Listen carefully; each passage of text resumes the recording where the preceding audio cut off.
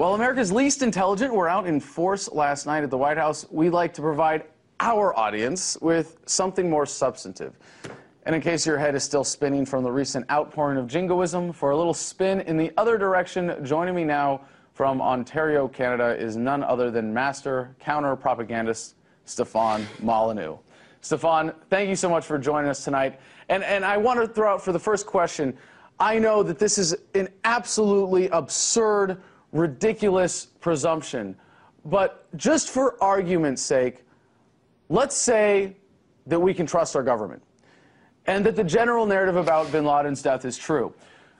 What does the way that this is being communicated by our government tell you that they are hoping to achieve with this?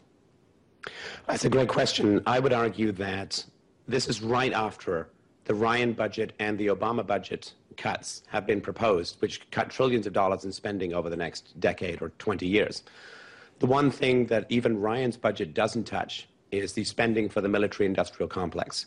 Base funding for the Pentagon has doubled over the past 10 years, not even counting the costs of the wars that America is involved in and the nuclear weapons spending in the Department of Energy. It's over $700 billion a year. None of that is proposed being cut. Now, everybody knows it's going to need to be cut if you're going to try and balance the U.S. budget in any way, shape, or form. So the fact that right after these intense budget negotiations have come out about spending cuts, when the Department of Defense budget remains unscathed, that they come out with this jingoistic, we got him after only 10 years and $1 trillion success story, to me speaks volumes about the defensive position that the Department of Defense is getting into. So you think this is put out simply to bolster the justification for the military budget? Well, sure. Look, if the military budget is going to remain the same in 10 years, everybody knows these wars are winding down at the moment. What that means is that with far fewer taxpayers, because of the baby boomer retirement bulge, with far fewer taxpayers, they're expecting to spend the same amount of money in 10 years or 20 years than they are now. It's completely absurd. So they're going to need to pull out a few rabbits from their hats in order to get people to even remotely think about funding at that level. Well, speaking of pulling things out of a hat, do you have any specific concerns about what military intervention this might be used to justify next?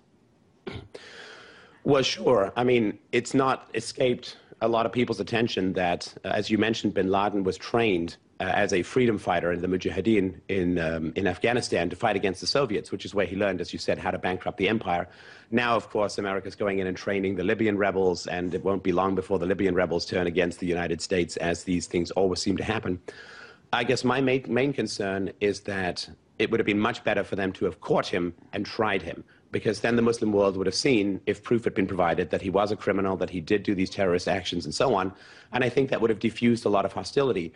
The fact that he was basically taken out, and there's the amount of money that America has to spend surely is enough to just gas people and not kill them, take them alive.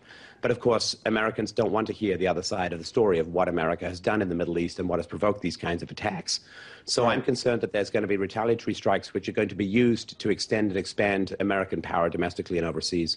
Okay, so I'm tempted to be hopeful when something like this happens for something very specific. There are a lot of people in the United States who are questioning this, but are saying, well, at least there's one less excuse for the government to keep us in Afghanistan or to keep deploying troops to the Middle East.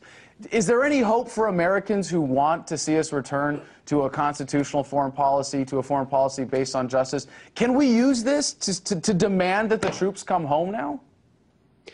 I think that every concerned and moral human being the world over should be pounding their tabletops and thundering at the top of their lungs, which I can't do because I have a cold, but thundering at the top of their lungs that this should be the end of the empire, that this should be the end of the intervention in the Middle East, that the last and major excuse for being there is now done, and therefore the troops must come home. I don't know that it's going to work, but it's what everybody should be talking about. We can only hope so. Do you think there's any practical way that we can actually apply that leverage given the disconnect between our political system and the people here in the United States? I think that everybody who believes that the political system is responsive to the will of the voters, I don't happen to be one of those people, but I suggest that if you do have that belief, then you should strain every sinew in your moral soul to raise that cry to the very heavens to bring the troops home now that the beast is dead. Amen. Well, thank you very much, Stefan. Really appreciate the perspective. That was Stefan Molyneux from Ontario, Canada.